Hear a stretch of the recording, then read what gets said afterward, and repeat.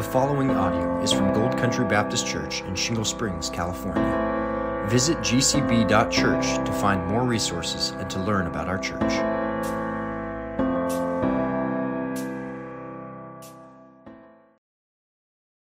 Well, turn in your Bibles with me, if you would, your copy of God's Word to 1 Peter. 1 Peter chapter 1.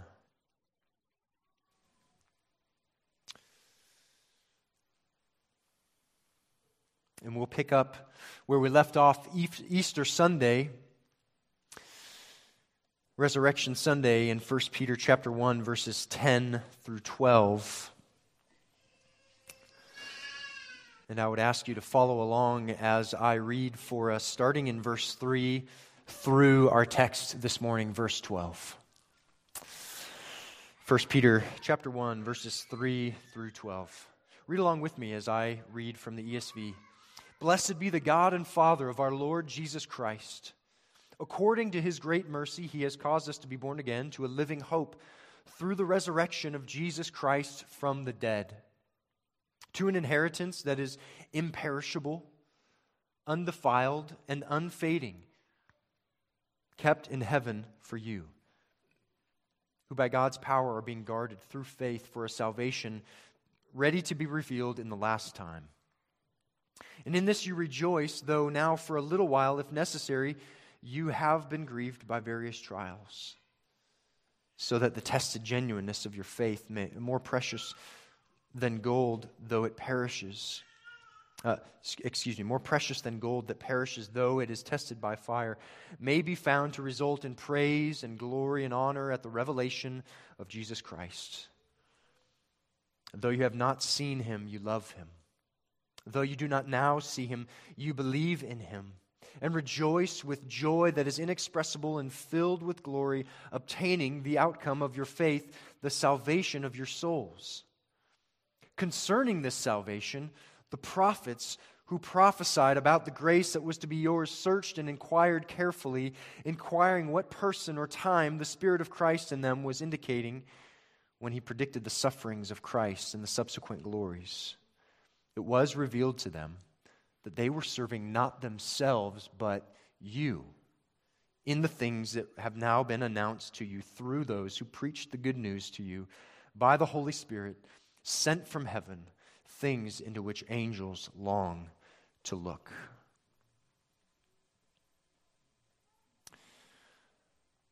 Well, it's valuable. It's a valuable thing to make promises.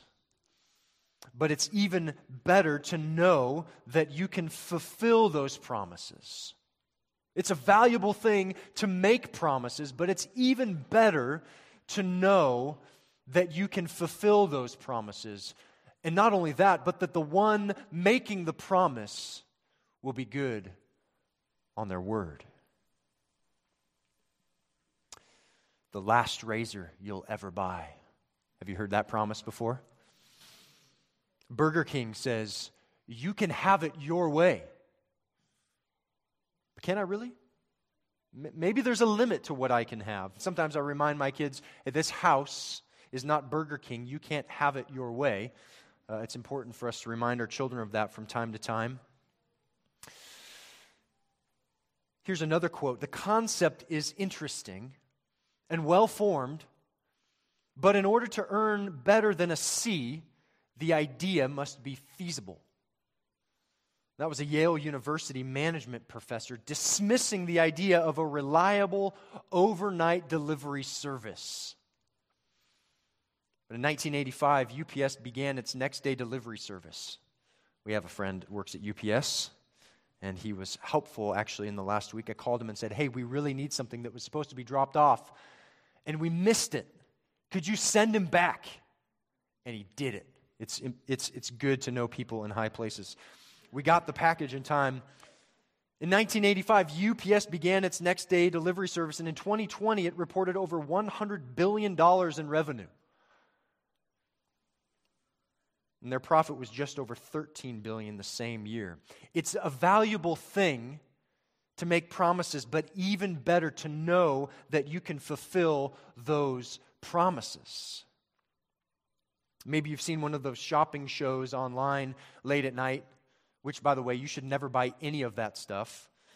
Recently, I saw a video, one of those commercials. It was an old recording for probably 1985. And the guy was describing this really cool kind of multi-directional ladder that you could set up in your living room, and you could go high, or you could set it up kind of like a tabletop, and you could crawl across it for whatever reason you might need to do that. And he says, it's really great. It's super safe. You lock it in, and it's totally secure. Let me show you. And he gets up on this thing, and he begins to crawl out into the middle of the ladder contraption, and smack, he falls right on his face, out of screen. You can't even see him in the picture anymore. And this is what he says after some moans and groans and his co-host, with some sounds of concern. He says this, it's totally safe, and you should continue to call for it. And then it cuts to the next scene. Now, he promised something that no one was going to take him up on after that, right? It's a valuable thing to make promises, but even better to know that you can fulfill those promises. And in 1 Peter, Peter is reminding God's people of promises made and promises kept. And that's important because Peter and those that evangelized the saints in 1 Peter in the first century made some massive promises. They told them, turn from your sin.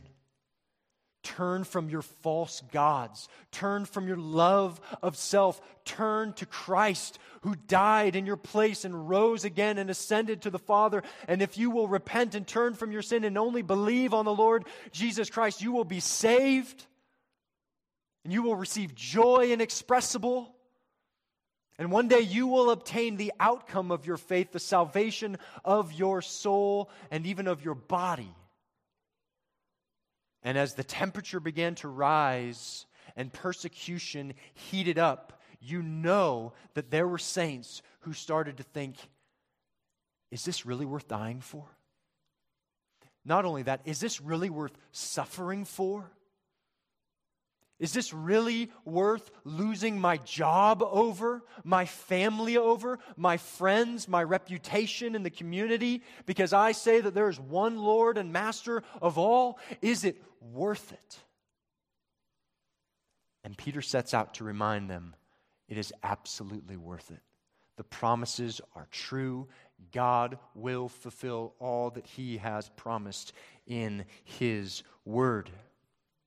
And deep down as humans, we all doubt, right? When people make big promises to us, there's always a little bit, if not a lot, of suspicion, of concern. Will this person do what they said? I'm tempted to not believe you, but I'll give you the benefit of the doubt. We'll see what happens. We know that we can be deceived, and that's why we wonder. We wonder when someone makes a great promise, are they tricking me? Are you fooling me? Are you trying to trick me here? Because I don't want to be fooled.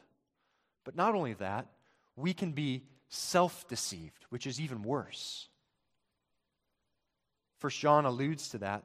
John points out in his first letter that we can be so self-deceived that we might even say to ourselves and to others and to God, we do not have sin. And so if someone asks you in a conflict or something, is there anything that you've done to contribute to the difficulty, to the sin, to the trial? We should always be able to say, well, probably something. There's probably some way in which I responded wrongly or I thought wrongly or sinfully. But if we're ever at the place where we're saying, no, I'm sinless, we have been so deceived by our sin.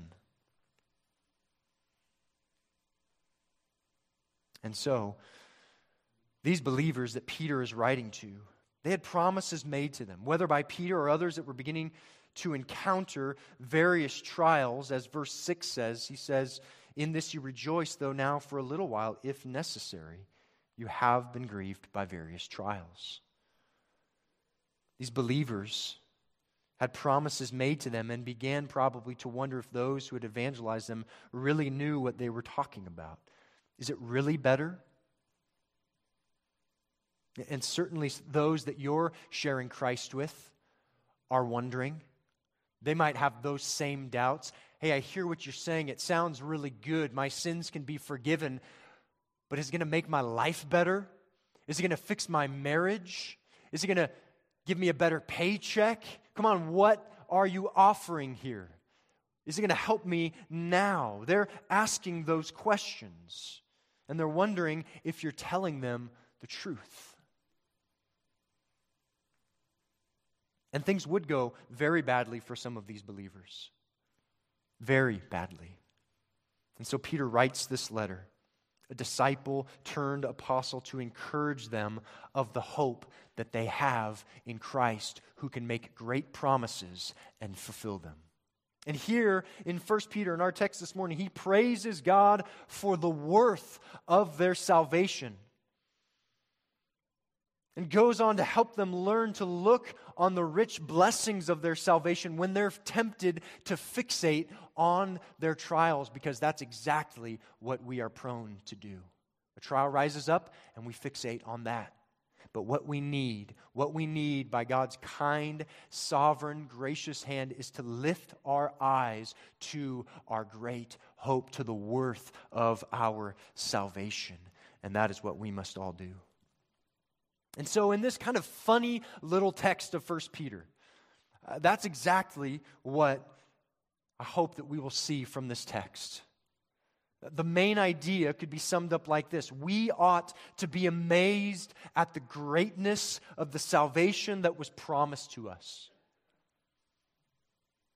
And that this greatness is shown by the fact that the prophets of God and the angels have longed to look into it, and that it is fulfilled in Christ Jesus. Now, I know that was a mouthful.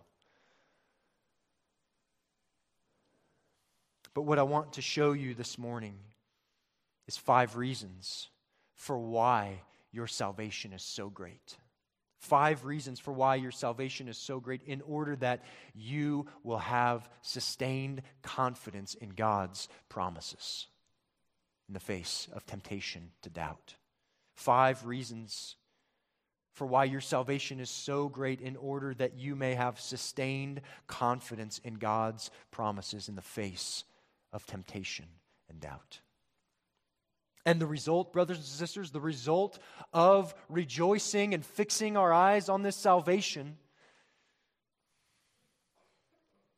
is that we will be thankful even in the midst and in the face of suffering.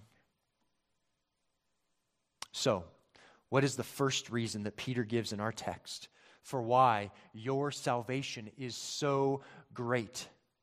The first reason is this. Number 1, our salvation was inquired of by the prophets. Our salvation was inquired of by the prophets. Now, the reason that I say this is kind of a funny little text is because logically, you would think, if you were just reading through 1 Peter, that he would go from verse 9, obtaining the outcome of your faith, the salvation of your souls.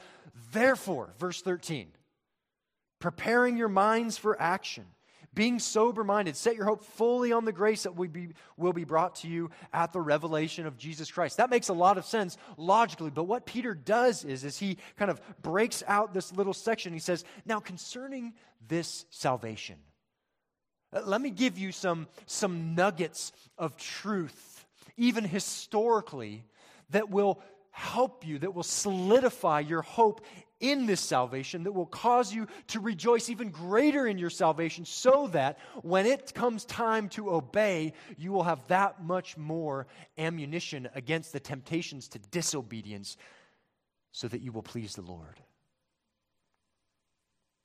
And so, first, our salvation was inquired of by the prophets.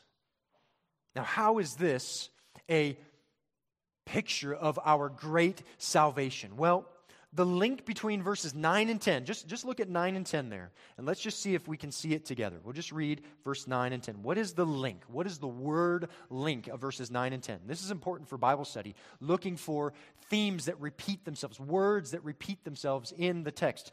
Obtaining, verse 9, the outcome of your faith, the salvation of your souls. Concerning this salvation.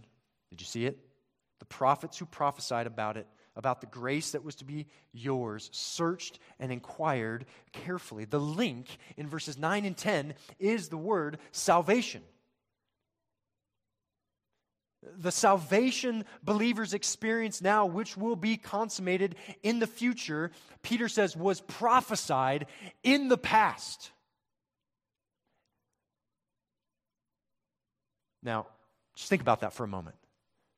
Hundreds of you in this room are saved.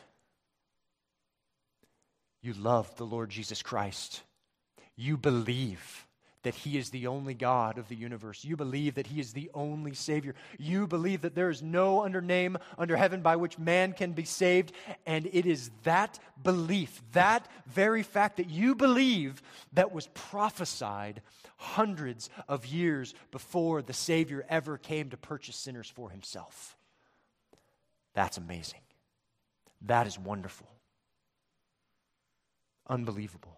And Peter says that believers in Christ represent the fulfillment of prophecy. Unbelievable. And Peter says that they enjoy, these believers, these saints that are the fulfillment of prophecy, enjoy the great privilege of living in the days when the history of salvation is being fulfilled. That's remarkable. And what Peter says is that the prophets, they longed to see it. They weren't just longing for the people of Israel to be rescued from their oppressors, the Assyrians and the Babylonians, but they longed to see the fulfillment of the Messiah coming to rescue people from every tribe and tongue and nation for His glory. That's what they longed to see. Look at verse 10 and 11. It says, the prophets who prophesied about the grace that was to be whose? Yours. They searched and inquired carefully. Verse 11, inquiring or seeking what person or time the Spirit of Christ in them was indicating.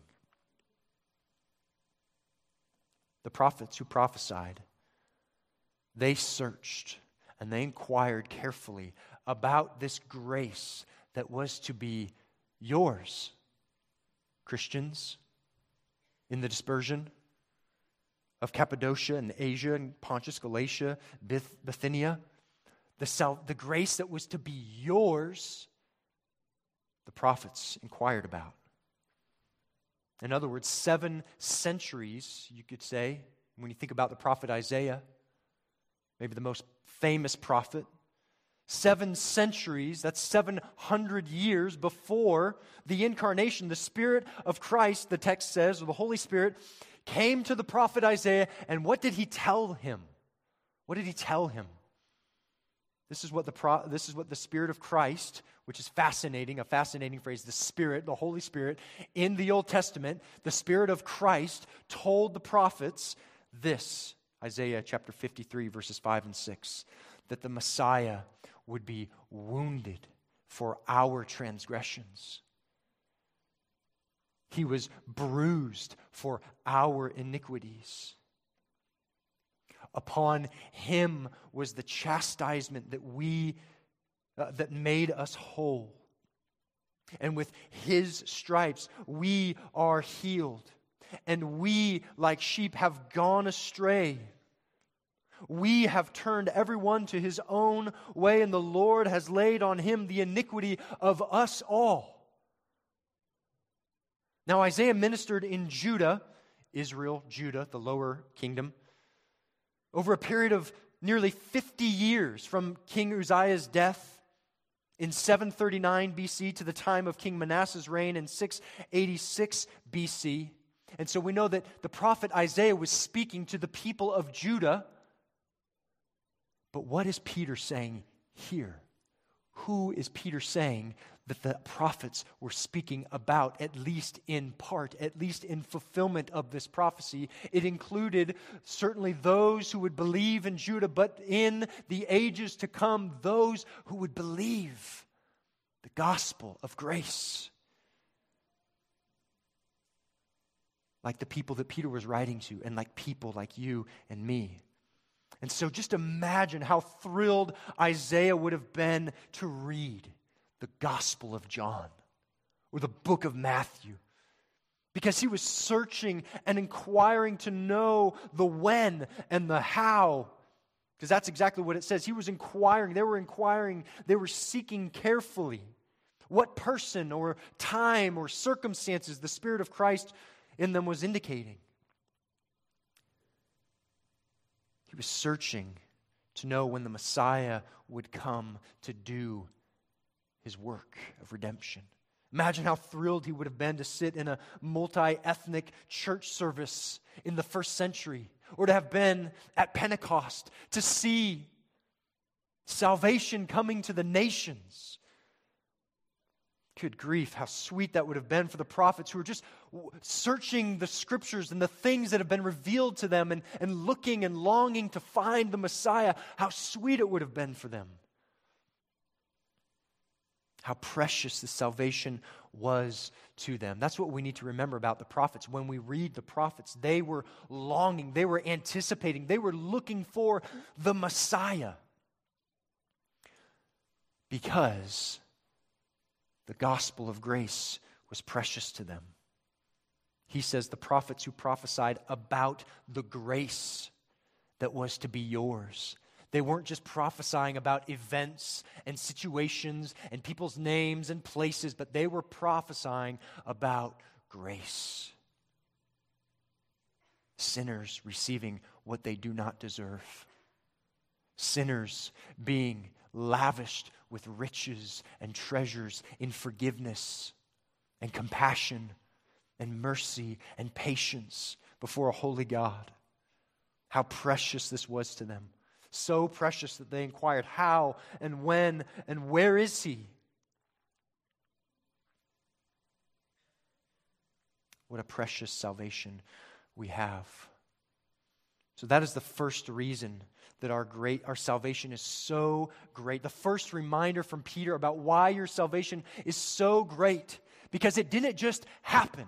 It was prophesied by the prophets hundreds of years before. But what else? Number two, second reason for why our salvation is so great. Our salvation was planned, number two, was planned by Christ in eternity. Our salvation was planned by Christ in eternity. That's just a staggering sentence to utter. Look at verse 11.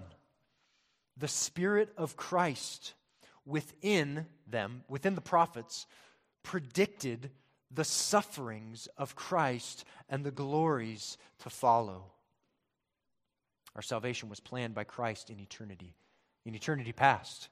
Not only for 7 centuries before with the prophets, but it was planned and predicted, and it specifically planned by Christ from eternity past. Christ had a plan to save sinners like you and me in eternity past.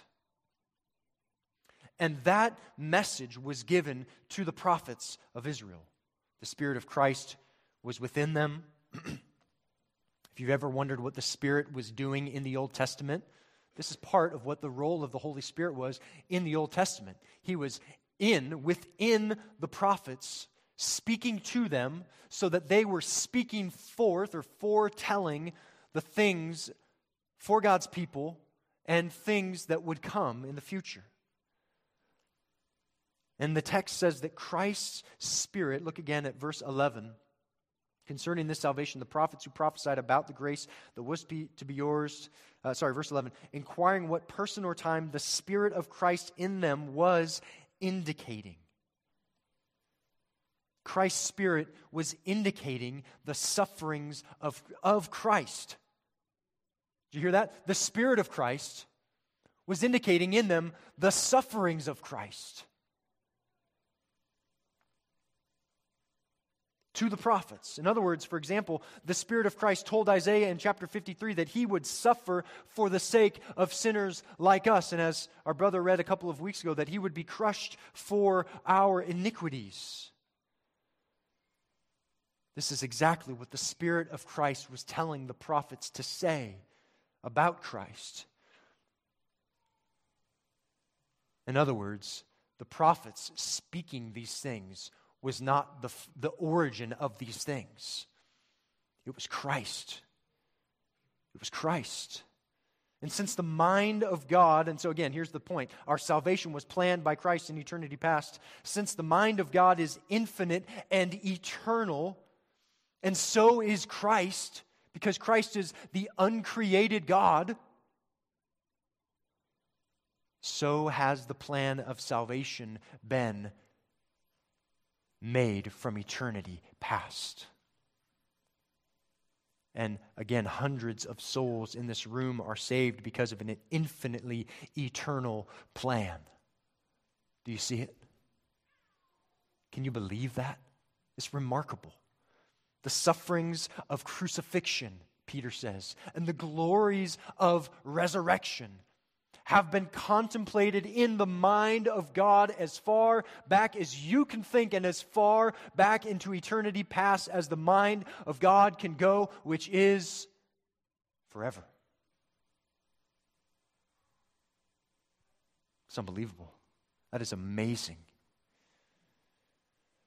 And this is the greatest news in the world. Peter says they were inquiring. And what were they inquiring about? What were they looking for? What were they longing for? What were they saying? How long, O Lord, about the sufferings and the subsequent glories, the sufferings of the cross and the glories of resurrection.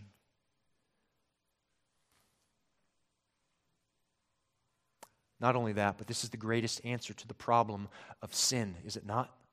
The problem of suffering and evil in the world, the triune God. If someone asks you, how can a God be good and allow suffering and sin to exist in this world? And your answer can be, it's really difficult to understand, isn't it? But the greatest suffering, the greatest evil, the greatest injustice was inflicted upon God Himself by and through God Himself in the place of sinners like you and me. It's unthinkable. It's unbelievable.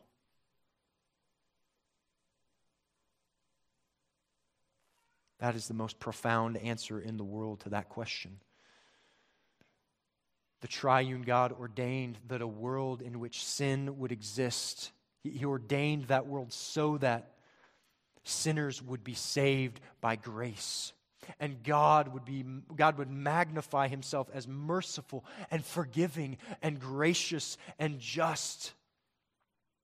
And all of that takes place more in a world where there is sin and suffering than in a world without it. God's mercy, magnified. God's wrath, magnified.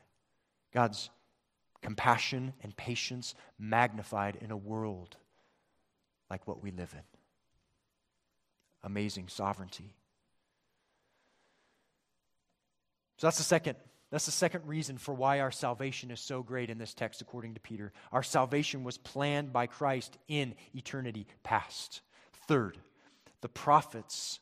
Here's the third reason why our salvation is so great and that you can have confidence, so that you have confidence in God's promises. It's this: the prophets did not serve themselves, but us. Think about the great prophets of old. These were mighty men. God raised up mighty, godly men to serve the people of God. And they did not serve themselves, but they served, Peter says, us. Do you see it in the text? Look at the verses with me. Verse 12. It was revealed to them that they were serving not themselves, but you, in the things that have now been announced to you through those who preach the good news to you by the Holy Spirit. The prophets did not serve themselves, but us, when they foretold the coming of the Messiah. Now, a good question to ask of this text is, and we've all asked the question, how much did the prophets know? You know, they're prophesying about things to come. What details did they know? I asked a brother this weekend, I said, as you read this text, what questions come to mind when you read this text? And he said, what was the limit to what the prophets understood about what they were saying? And that's a really great question. How much of what the Old Testament prophets prophesied did they understand, or the apostles? What did they know about what they said of future things? Did they speak better than they knew? Or were they just kind of spiritual robots, just spitting out, whatever kind of came their way, whatever came through? Look at what Peter says in verse 12 again. It was revealed to them that they were not serving themselves, but you. Key word. It was revealed to them that they, in their prophesying of the Messiah, of the sufferings and the glories to come, were not serving themselves, but you and me. I mean, the most important thing for them to know was that a Messiah was coming to suffer and to be glorified on behalf of sinners like you and me. It was revealed to them. They understood that what they were prophesying was about grace to come, about a Savior who would save. So the answer, the question, what does Peter say they knew? Well, they understood what they were prophesying about, namely that the Messiah would come and that they were not merely serving their own generation, a rebellious one at that, Israel, who is still, by the way, in rebellion as a nation, as a people group, who will be restored and redeemed one day. Israelites will be saved, and they will be a blessing to the nations in the kingdom to come. They were not serving merely their own generation, but believers hundreds of years in the future. That is Peter's hearers. They were serving saints to come. And now us gathered in this place, hearing about the salvation of souls that is in Christ alone. That's what they understood. They understood all of that. And we know that the forward-telling ministry of the prophets had them, they had with them a significant person in their minds. Look at what the text says. It says, it was revealed to them, verse 11, inquiring what person or what time, or you might say circumstances, the Spirit of Christ in them was indicating. There was a person that they were thinking of, that they were looking for. There were circumstances that they were anticipating, that they had in their minds. And it's been said that they wrote with a specific messianic hope, that is about the Messiah, in mind. They wrote with this hope in mind, and this passage is inspired affirmation that the Old Testament prophets wrote with a hope about a personal Messiah and Savior. And Peter, the writer of 1 Peter, said in Acts chapter 2, listen to this, verse 30 and 31, that David was a prophet who looked ahead and spoke of the resurrection of the Christ. David looked ahead as a prophet and spoke of the resurrection of the Christ. And you can go and look at that text, Acts chapter 2, verse 30 and 31.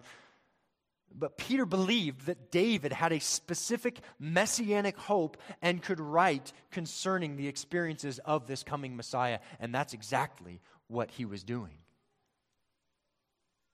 And the Spirit of Christ said to Isaiah, as we think about the prophet Isaiah, as another has said, he said this, Isaiah, think a little creatively here. Imagine what Isaiah would have been dealing with, kind of wrestling with internally as he's looking for the who and the what and the when and the where and all of this. Isaiah, be patient.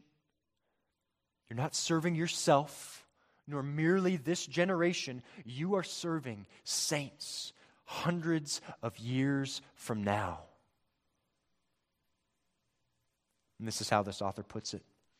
they will see in your prophecy of me the proof that I am who I say I am. And its truth will make its infinite value unshakable in their lives, and you will have not lived in vain. Because guess what? Isaiah's ministry was pretty terrible at times. Remember that? Imagine being a pastor preaching to people who didn't give a rip about what they were saying. And to some degree, that was Isaiah's ministry. Go and preach, and they're not going to listen. Their ears are going to be stopped up until the Lord works. But it was in many ways a very difficult ministry, what might have seemed like a very vain ministry. But it wasn't, because he wasn't serving himself, nor only that, not only that generation either, but generations to come who would believe. But here's the thing I want to kind of drill down on for our application today. The prophets were people just like you and me. They were sinners just like you and me. They were finite people just like you and me.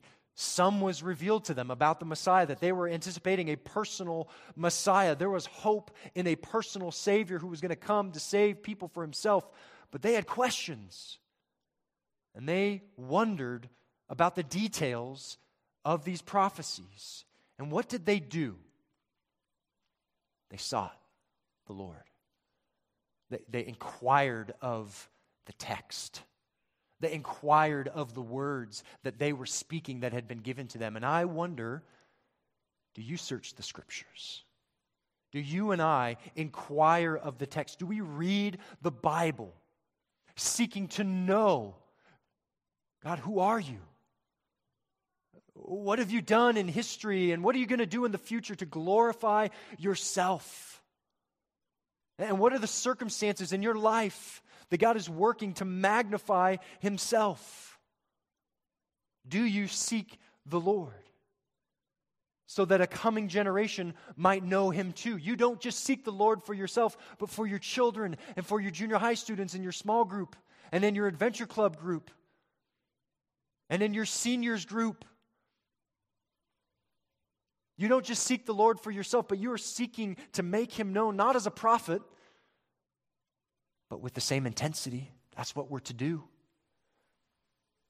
Or do you scoff at those who are diligent?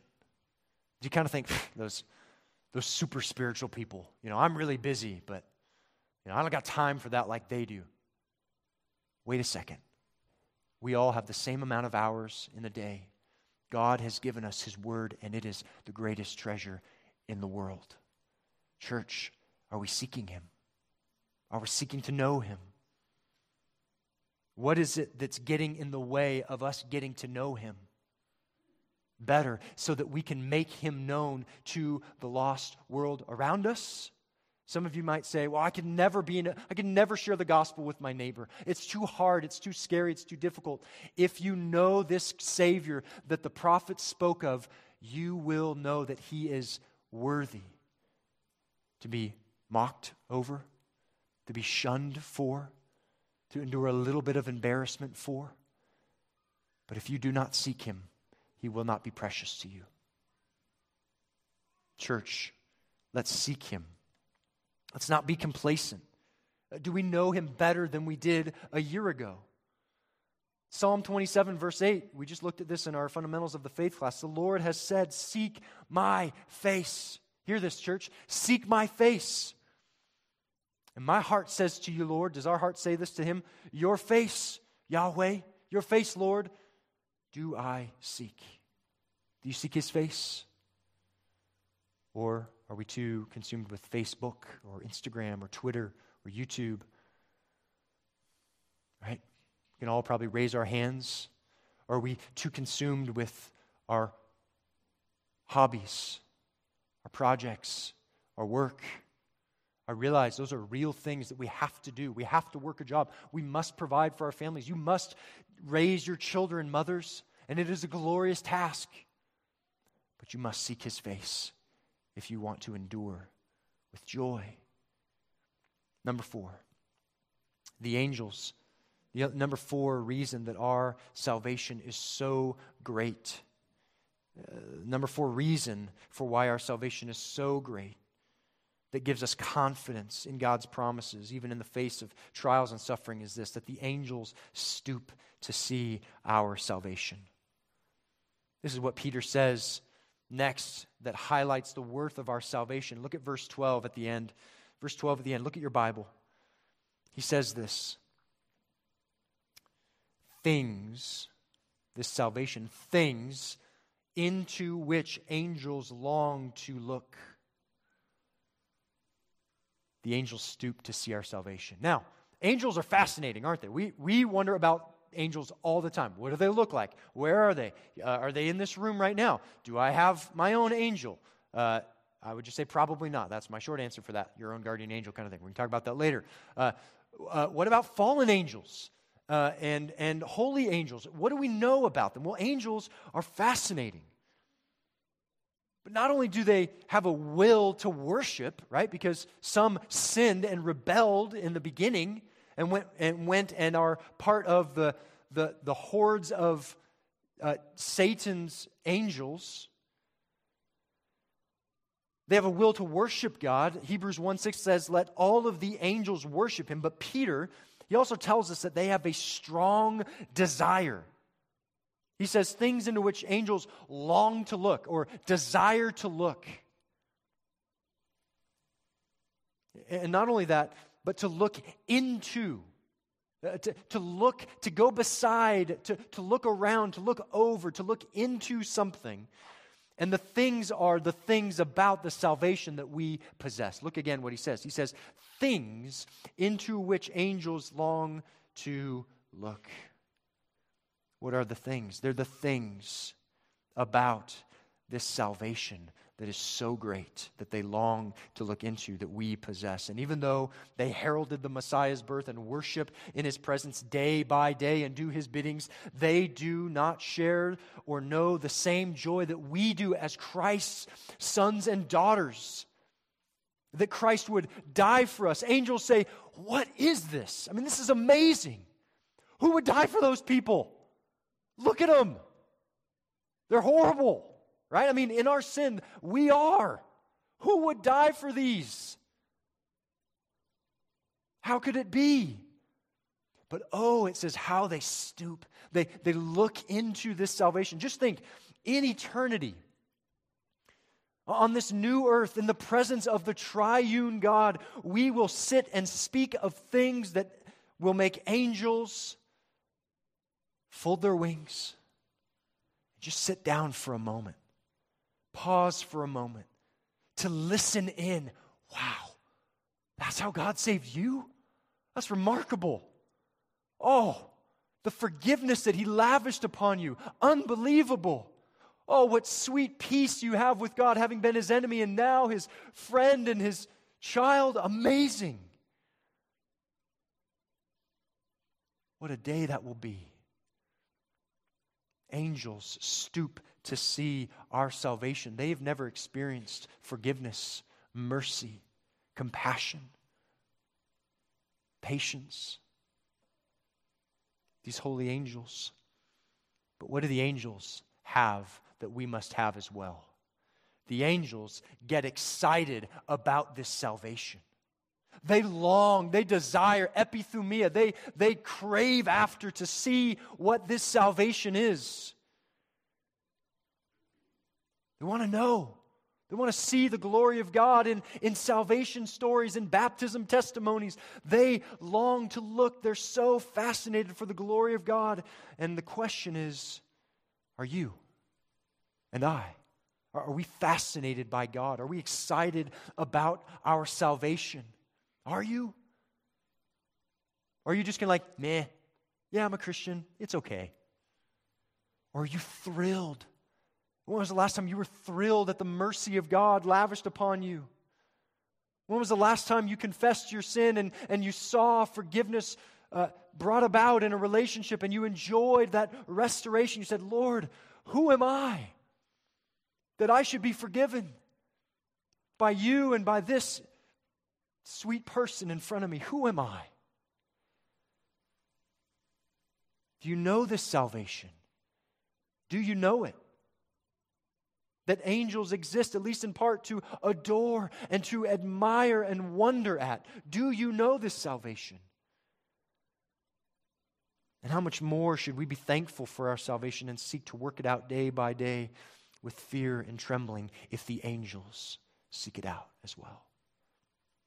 Finally, lastly, our salvation is Trinitarian. Our salvation is Trinitarian, and we see that in this text, and it is glorious.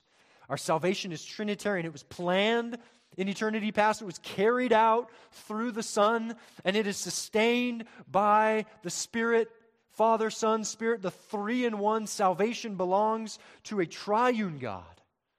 Look at verse 5. We see the Father.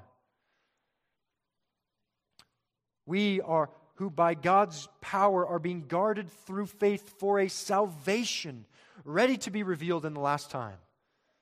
God's power has saved us. And it's ready to be revealed at the last time. And then verse 11, we see the Son. Oh, the Son. Verse 11, the sufferings of Christ and the subsequent glories. Christ who was with the Father in eternity. John chapter 1. The Word who became flesh and dwelt among us. And then we see the Spirit in verse 12. It was revealed to them that they were serving not themselves. And then he says, these things have now been announced to you through those who preached the gospel to you by the Holy Spirit sent from heaven. Our salvation comes through a gospel by the Holy Spirit sent from heaven to you. And it has been announced to you through those who preach the gospel.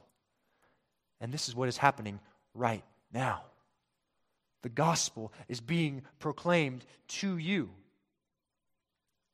1 Peter chapter 2, verse 24, He Himself bore our sins in His body on the cross. Peter's saying, this is what's being announced to you right now. What have we been saved from? It says, for by His wounds you were healed. We were saved from our sin to live to righteousness. But what else are the things that are announced through this Trinitarian salvation by the Spirit of God? 1 Peter 3:18, he says, Christ also died for sins once for all, the righteous for the unrighteous, in order that He might bring us to God. Christ died for our sins because we need to be saved from our sins. They separate us from God. And so Christ died for our sins to bring us home to God.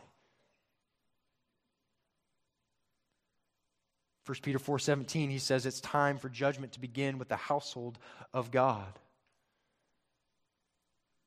We need to be saved from judgment. 1 Peter 5:8, Peter says, your adversary, the devil, prowls around like a roaring lion seeking someone to devour. We need to be saved from Satan himself, who is dangerous. And these holy angels, they stand on tippy-toe to see the work of God in saving sinners from their sin, from His judgment, from Satan. And they are wondering about this room even now. I wonder if those who don't believe will be saved today. I wonder if they will come to the Messiah, if they will come to Jesus and lay themselves down before Him and say, Lord, save me. Make me new. I'm a sinner. I need saving. I'm a slave to Satan. Make me new. But also for you saints, will you marvel at and rejoice in your salvation? Today, will you commit to know the Lord, to seek His face because He is worthy? And so Peter's answer to what we must be saved from and what we have been saved to is that we've been saved from the guilt and disease of sin, the judgment of God and the destruction of Satan. And my prayer is that you would see and that you would savor and be saved from the wrath of God to come and that you would grow in gratitude, dear Christian, for your salvation after looking at this text. The gospel and salvation that have been announced to you and us is right in the pages of Scripture. Church, if there is no wonder in our soul and no delight in our hearts about this salvation, then the response of Jesus is, you must be born again. You must be born again. You must go to the book where these things are announced. And you must be born again.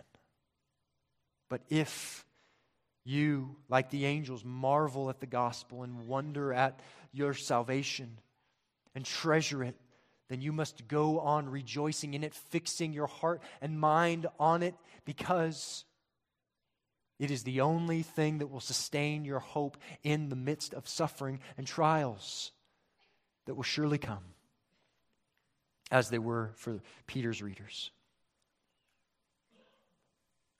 Let's pray together.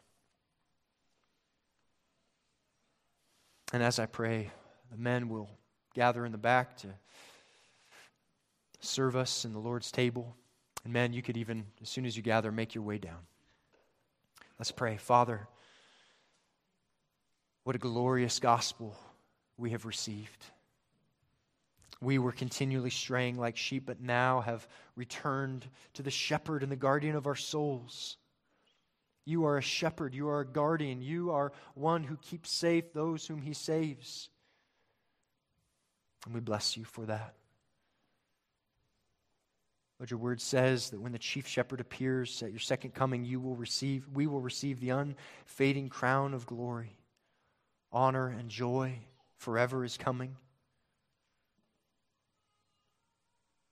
1 Peter tells us that the God of all grace has called us to this eternal glory in Christ. What an amazing truth. We're saved to share in the glory of Christ. And the result is everlasting joy. Lord, intensify our gratitude and fill us with joy and worship for the infinite value and worth of Your salvation. Lord, help us to not be complacent. Help us to marvel at our redemption, at the grace that has been brought to us through the sufferings and the glories of Christ. May You sustain our souls, Lord. Help our hearts as we endure trials of various kinds. Some great, some small, trial nonetheless. Lord, sustain us by helping us to keep looking back to the plan of redemption, to save sinners like us. And may we rejoice in it. It's in Christ's name we pray. Amen.